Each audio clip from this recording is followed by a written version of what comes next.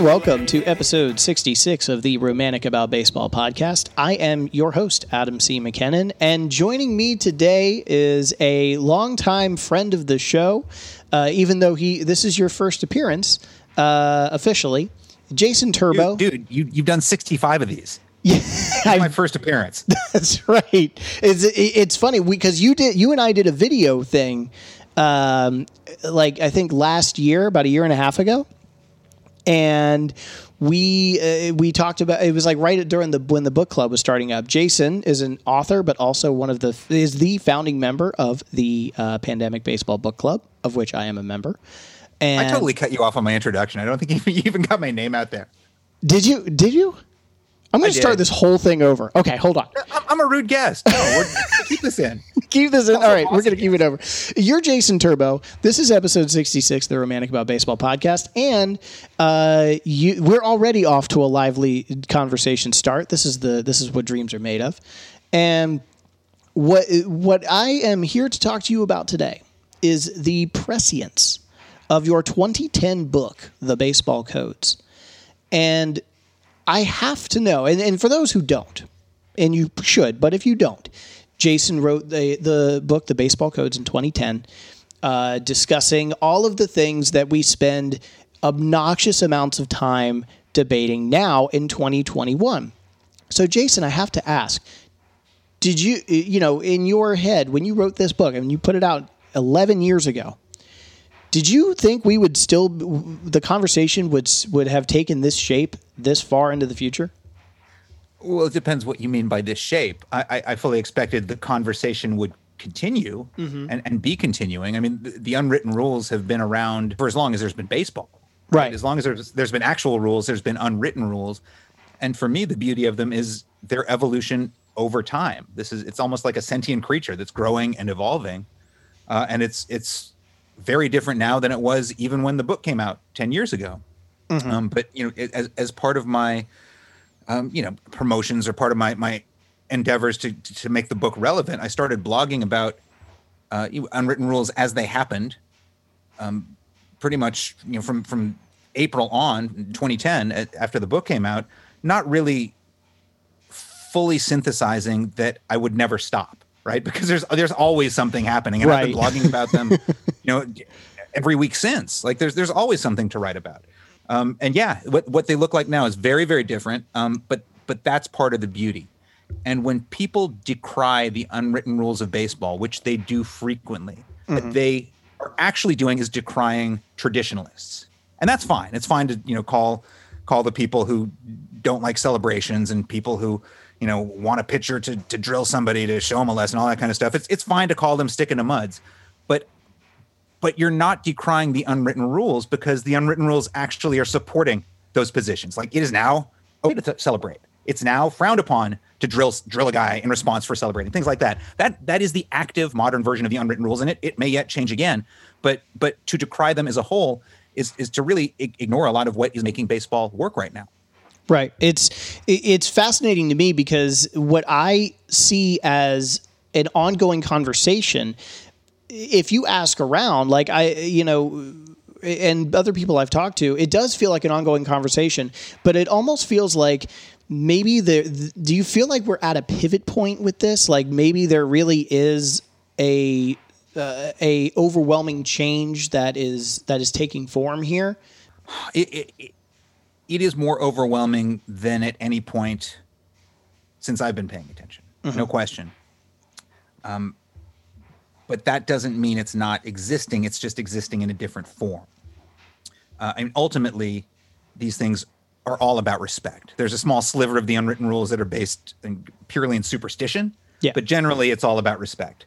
Respect your team, respect your opponent, respect the game, and if all those boxes are checked, you're good to go. And since Yasiel Puig, more or less, flipping a bat went from disrespectful to acceptable, right? So people no longer care about it. There are still many ways to disrespect your team or your opponent or the game that will draw attention in one or the other of the two clubhouses on the field. That's, I think, why we had such a big brouhaha over Yermin Mercedes swinging 3-0. because most people watching the game, including in Mercedes' own dugout, did not feel it was disrespectful. Unfortunately for him, his manager did not share that sentiment. Right. Yeah. And that's where we get disconnects, and that's where we get these interesting conversations. Do you think, for me, and you talked about the swinging at 3-0. Well, the swinging at 3-0, you know, the real taking off point for that was the guy who seems to kind of be at the center of a lot of this conversation, warranted or not. You know, Fernando Tatis Jr., it seems like almost behind, he seems to be the guy that kind of to quote Reggie, Mr. October, right? That was Reggie Jackson. Reggie Jackson. I don't know why I started on that. The straw that stirs the drink, but it almost feels like it's like he's part of a class. He may be the leader of this class, but you're talking about guys like Ronald Acuna Jr., Francisco Lindor, Tim Anderson, Bryce Harper, among others. When you talk about the change that, you know, like you said, that we're talking about, can you recall a time where we've seen this a class of players, not just one player, but a sort of class of players that seem to be leading the charge against these sort of unwritten rules of the baseball establishment? Yeah, well, one feeds the next, right? I mean, like I said, Puig, I think, was really the first to do it, and do it to the point where he was clearly not paying attention to the critics and doing it not necessarily despite them, but in spite of them. And I think a big turning point came with the World Baseball Classic a couple years back, when it was played here in the United States.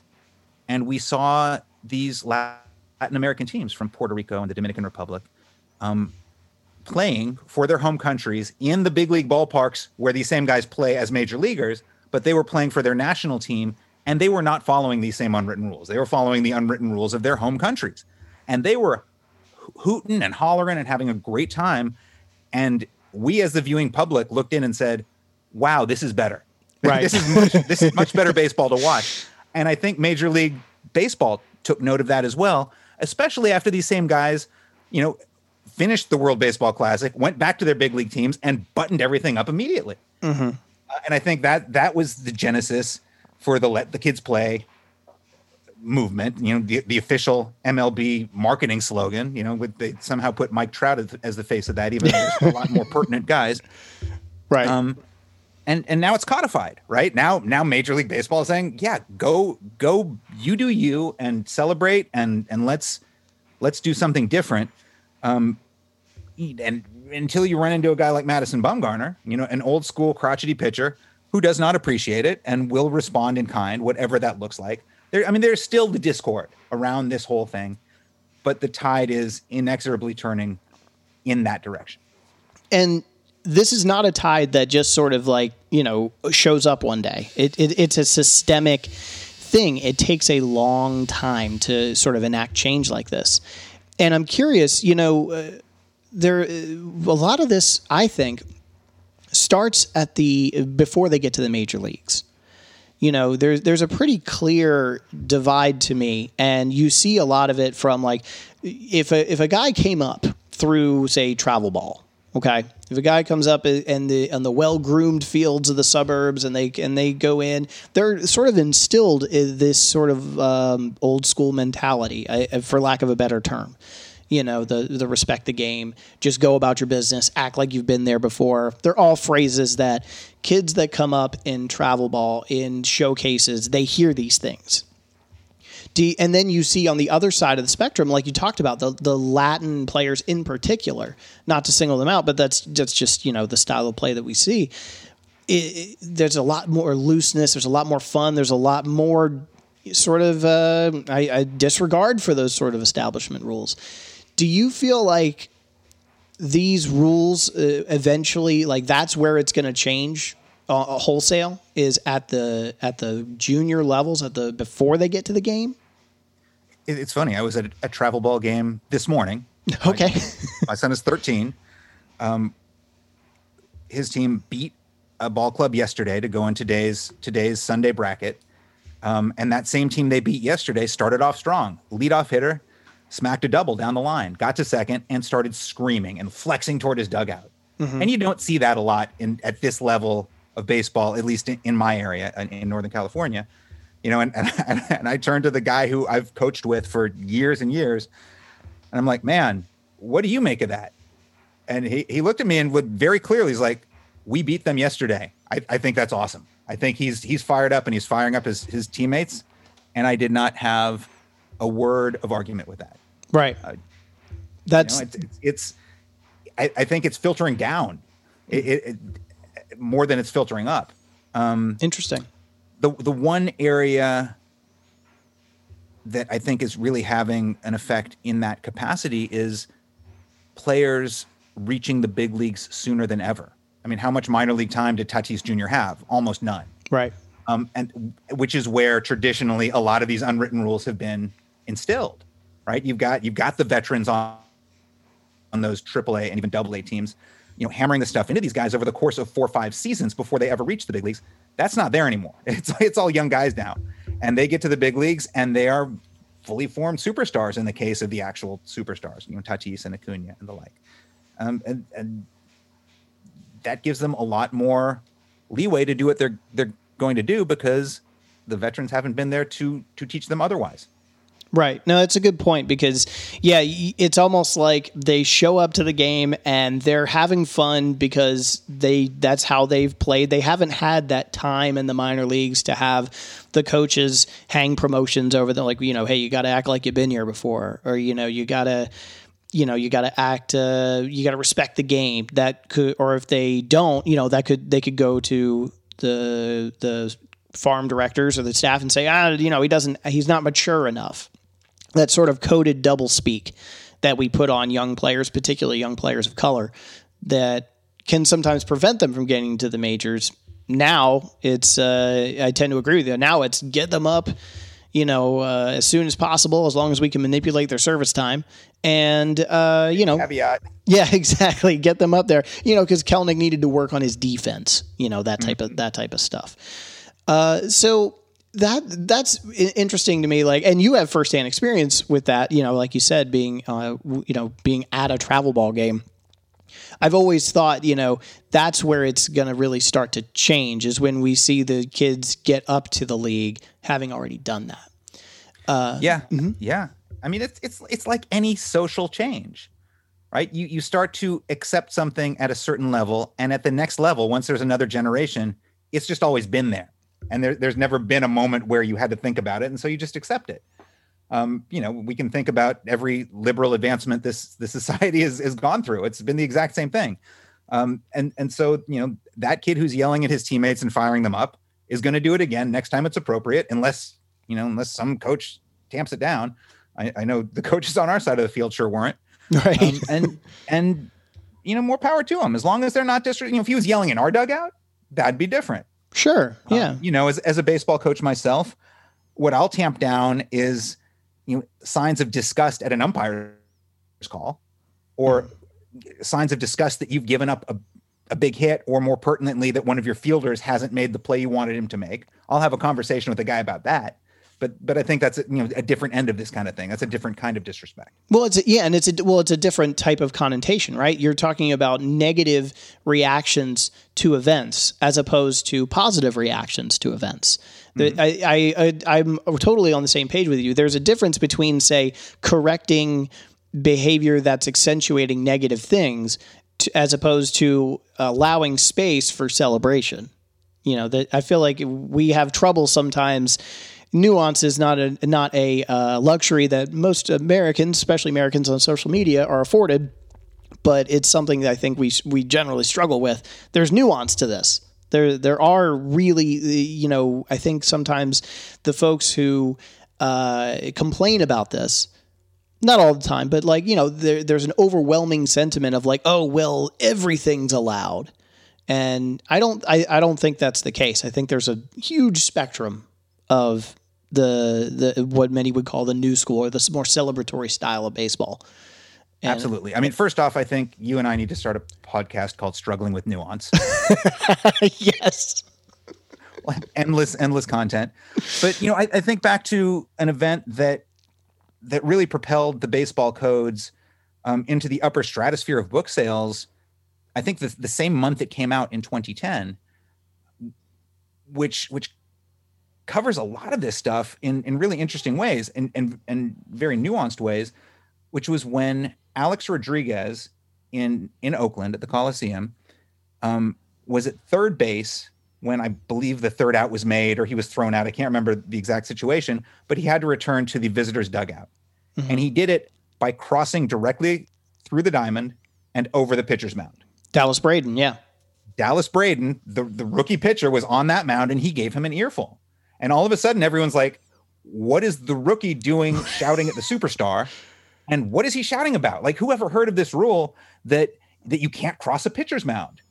At which point, I raised my hand and said, actually, I just wrote a book about it. And there's a whole chapter devoted to this very subject that we cut because there wasn't space. Look, boy, did I do the research on that. There's a reference. My editor was like, no one's ever heard of this rule. It's never come up, in the last 10 years that I can remember. And I'm like, I can't remember it either. So we cut it. And like 2 weeks after the book comes out, there it is on national news. But suddenly everyone's paying attention to this issue of respect. Yeah. And whether or not you agreed with it then, and, let's be honest, a lot of the people who agreed with those kind of things then might disagree with them now. Things have changed. Right. Yeah. But then, go ahead. And it was also a matter of like, this is the pitcher's office. You don't come tromping through it. And because it was the Bay Area, because I'm based in the Bay Area, I got to talk to Dallas Braden numerous times over the coming weeks about this. And he was very firm, and in convincing ways. He's like, I have no business as a pitcher going to a batter's box and like kicking the dirt around, right? That's his space, right? Mm-hmm. That would be disrespectful of me. He's got to stay out of my space. And I get that. I get that argument. Much like all the unwritten rules, even the don't swing 3-0. I understand it. I don't necessarily agree with it, but I get where it's coming from. Right. I think that's the big divide here. I think that's the problem, is that there can't be again more content for our upcoming podcast struggling with nuance. Yeah, exactly. It's so hard for people to wrap their head around the idea that, like, I don't disagree either with the swinging 3-0 or with with all of that. Even the Yermin Mercedes situation, I think, is ridiculous on its face.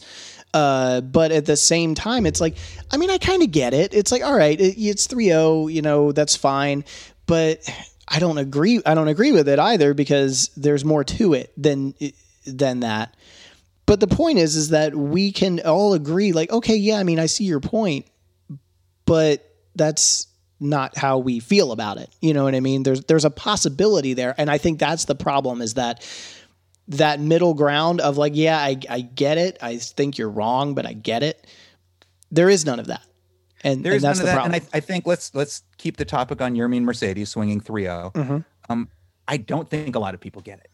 Right. I heard, the overwhelming majority of Twitter opinions involve something along the lines of Tony La Russa is a moron and let the kid play, which, on their surface is fine and correct. And I, more or less agree with. But they don't get the nuance of it. And the nuance of it is the genesis of that rule. It didn't come out of nowhere, right? In a blowout game, when a pitcher is clearly struggling and you don't want to see a bunch of guys starting to walk hitters, which extends a game that no one wants to extend. Everyone wants to go back to the clubhouse and drink a beer and go home. You don't want him nibbling. And if the pitcher is out there struggling and you have the leeway in a game that's already salted away to let him find a sense of balance, you give him a small sliver, one pitch at 3-0, right? Pump in a fastball, find your bearings, and let's play. Right. No one says stop playing, or any of that. Right. And, I've talked to a lot of old school baseball guys who grew up with this and live by this and will defend this until the day they die. And they have explained it to me so eloquently with so many great stories that I understand it. Right. And the game is different now. It should be different. And Mercedes had every right to swing 3-0, but I understand those who say he shouldn't have. Yeah, I mean, and I think that's part of the issue here too, is that part of the folks who took issue with that, what we find is the sort of objective versus the subjective. Like, we keep talking about these intangible things like respect the game. But I think one of the things we run into is that comes across, at least to me sometimes, when I hear it from sources like, say, Tony La Russa, who is a certified doofus. I hear that as coded doublespeak. I hear that as like when you say respect the game, that's a suppression of emotional response. It's a suppression of celebration. And for a guy like Yermin Mercedes, who is a guy 28. He's an older rookie. I forget his age off the top of my head. 28. Yeah, he's 28-year-old rookie, a guy who's been in the minors. And when you talk about a guy who's going to get paid on the fact that, like, hey, he's entering arbitration, maybe that 19 versus 20 home run season, these days maybe 29 versus 30 home run season, maybe that makes a difference. I don't have any issue with a guy taking hacks, especially if you put a position player on the mound. I think that we start getting into some weird territory there, right? Right. But when you get a 280-pound catcher throwing 47 miles an hour, right? You've already diminished the game to a certain degree. Right. I don't get it. I get where they're coming from with the like you said, the rule didn't come out of nowhere. And if you were to explain to me the situation and not told me like, hey, it's a position player throwing knucklers up there, I get it. I think it's hard sometimes because, like we talked about, there's a divide where we keep coming back to these same tenets that in today's society maybe sound expired, or they sound outdated, or at worst, like I said, coded speak. Yeah, and I'm not frequently one to defend Tony La Russa right now. Mm-hmm. I've said it multiple times over recent weeks. He is a great ambassador for baseball that he played coming up in the 1960s. He is a great ambassador for baseball that he managed in the 1970s and 1980s. He is a terrible ambassador for the modern game. Right. That said, the one thing he said in that same press conference in which he decried Mercedes that no one is repeating was, I'm cool with celebration, right? You want to flip a bat after a big hit? Go for it. And that opened my eyes because that's Tony La Russa saying it. Right. That's true. Yeah. Not something that would have flown with him 10 years ago. Mm-hmm. So even La Russa is evolving in certain ways. And I don't think we've given it enough space to figure out exactly what those ways are or how pervasive they may have taken hold. But it's happening. Right. And again, it's that knee-jerk thought process of like, we see a situation as black and white. You know what I mean? Like this is disrespectful, or this is exactly what we need. Like, I feel like you talked about it earlier. The tides of change, they move gradually. They move over time. And every time, like just the other night, every time I think like, because for those who don't know, and many of us don't, Jason and I have scheduled and rescheduled this many times. And I always think like, why do anyone know this? So like, well, I don't know why anyone would know this, but like, my wife doesn't know this. She probably should, but she doesn't. But like, it just keeps coming up. It's almost like you and I could have this conversation anytime, and we would be no shorter on things to talk about, like the sticky stuff with the pitchers, right?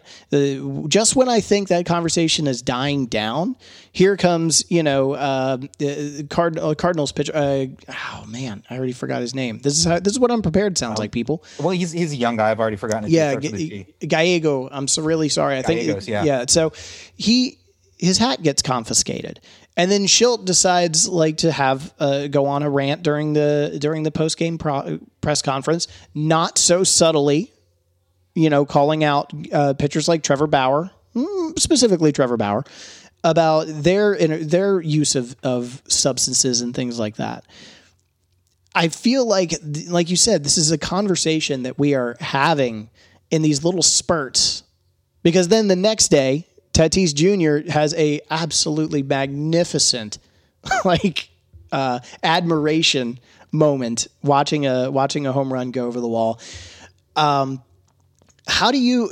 I guess what's your thoughts on all of that? As you see these things continue to pop up, what's going through your head as somebody who's so versed in this when you see things like that? what's going through my head is, oh, I had this morning scheduled to do other work, but I guess I'm writing about this now. Like whenever it crops up, like my first thought is like, phew, nothing to write about today. We're good to go. I can actually get other stuff done.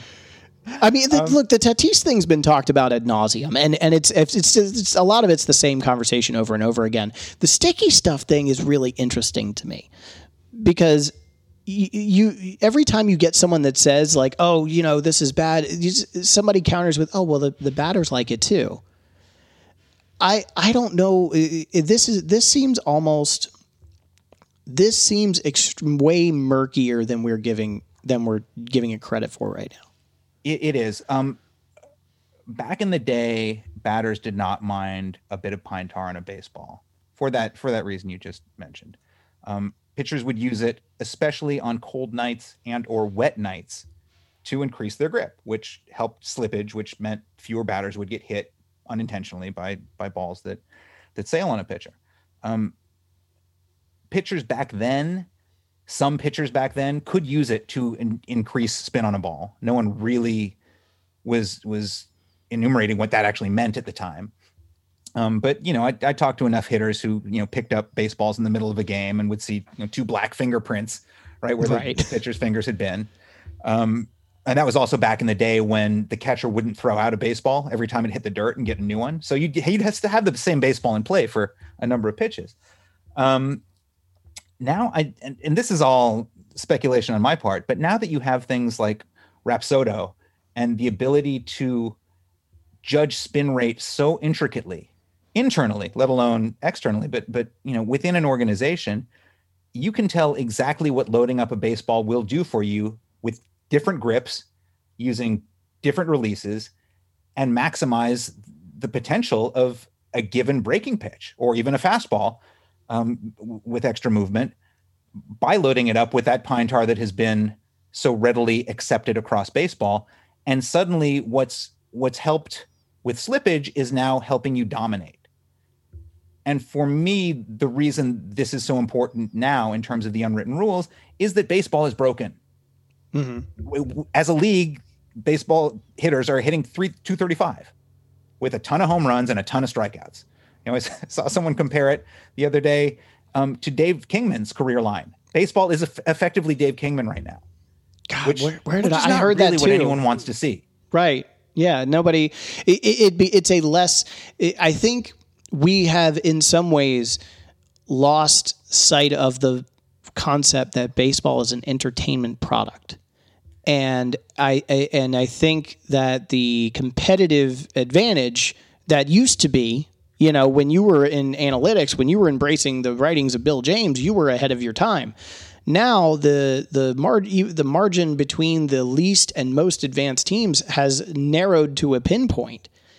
And this is what we get with that sometimes. And that's not decrying analytics or anything like that, but the window is closing in terms of the competitive advantage.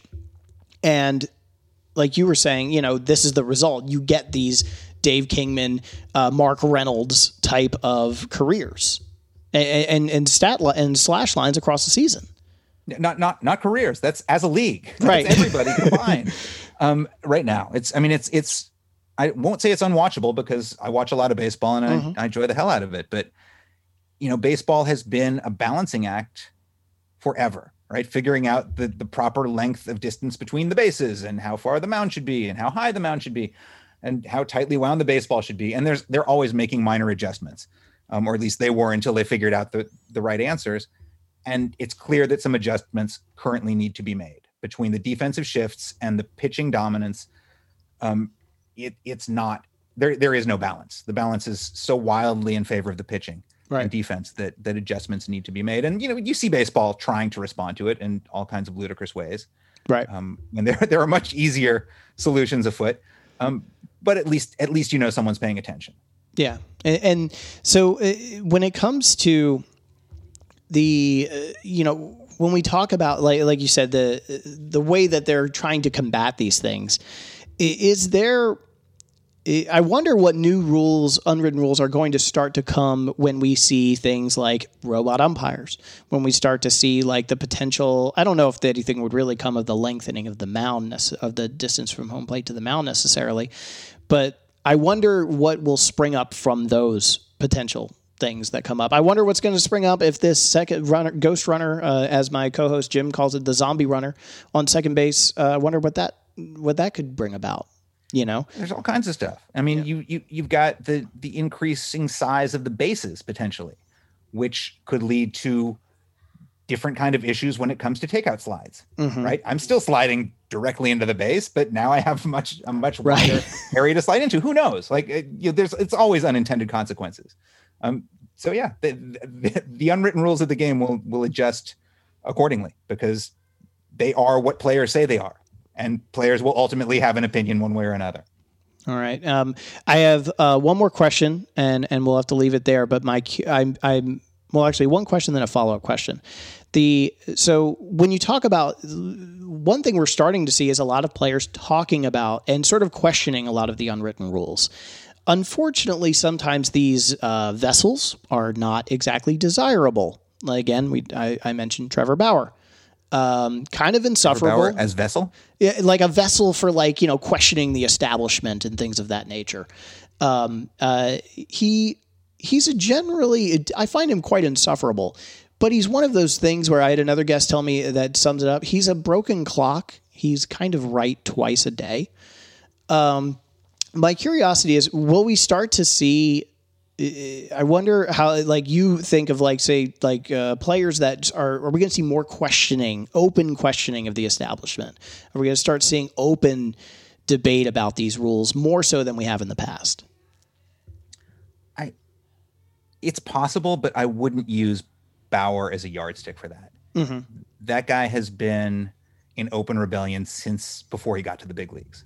And I personally like him. I mean, I do accept that he has many troublesome qualities. Right. Yeah. And I don't like everything he does or says, but I do like his independence of thought and independence of spirit, especially when it comes to approaching the craft of pitching. And he has always held that.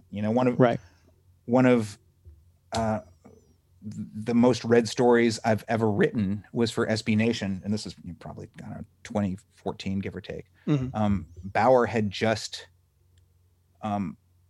unintentionally or intentionally, I'm not even sure, engineered his departure from the Diamondbacks by questioning their pitch selection, especially of his veteran catchers, over and over, and insisting that he work with his pitching plan. And his pitching plan was super well defined, really well laid out, and made a ton of sense. He had no nuance in integrating it into the game plan of his employer, and thus they got rid of him. And talking to him over the years, he didn't back down from his approach to the game, but he did say he had learned how to play well with others, right? Right. How to map his goals onto the goals of the team and the catcher he was working with, so everyone got what they wanted, and it's still more or less worked out.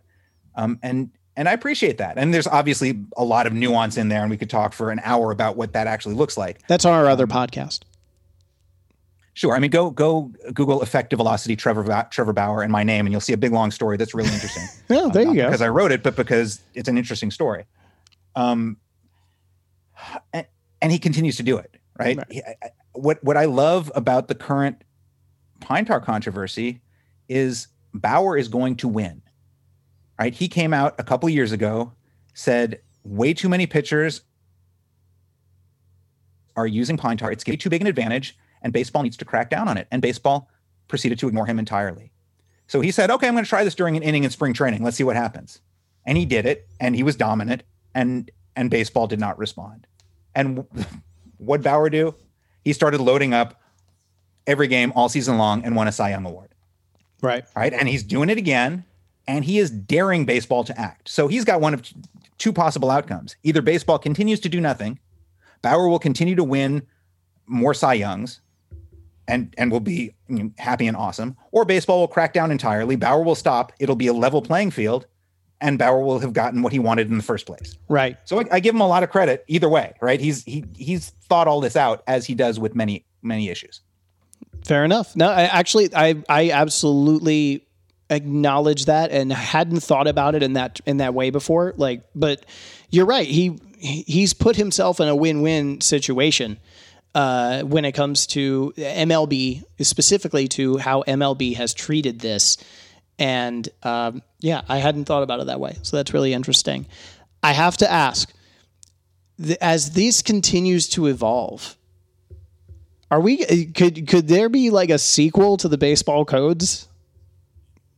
Oh yeah. I've blogged about this stuff repeatedly for 11 years now, since the book came out. Right. Would you do another book? I could start right now and like just start re-reporting. I mean, to be honest, like we talked about it at the time the book came out, there was so much stuff that didn't fit in. We talked about writing, a volume 2. Right. And Baseball Codes did really, really well. It exceeded everybody's expectations. The publisher's mine, like I didn't know what to expect, but Random House was delighted. But in numerous conversations with them since, they think a big piece of it was the novelty, right? Someone is explaining the unwritten rules. Yay. Somebody explains the unwritten rules again is less appealing to them. Right.